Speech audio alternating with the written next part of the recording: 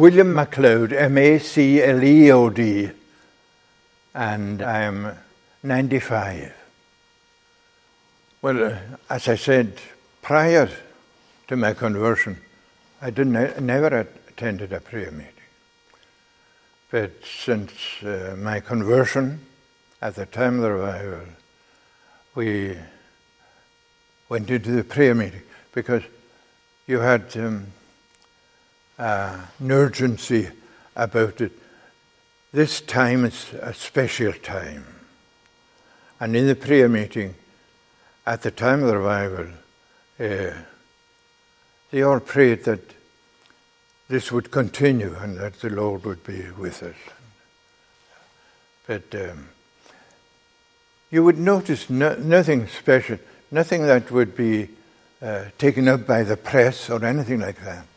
It was a quite effective prayer meeting, by leaving people. And they knew what the Lord had done and able to do it again.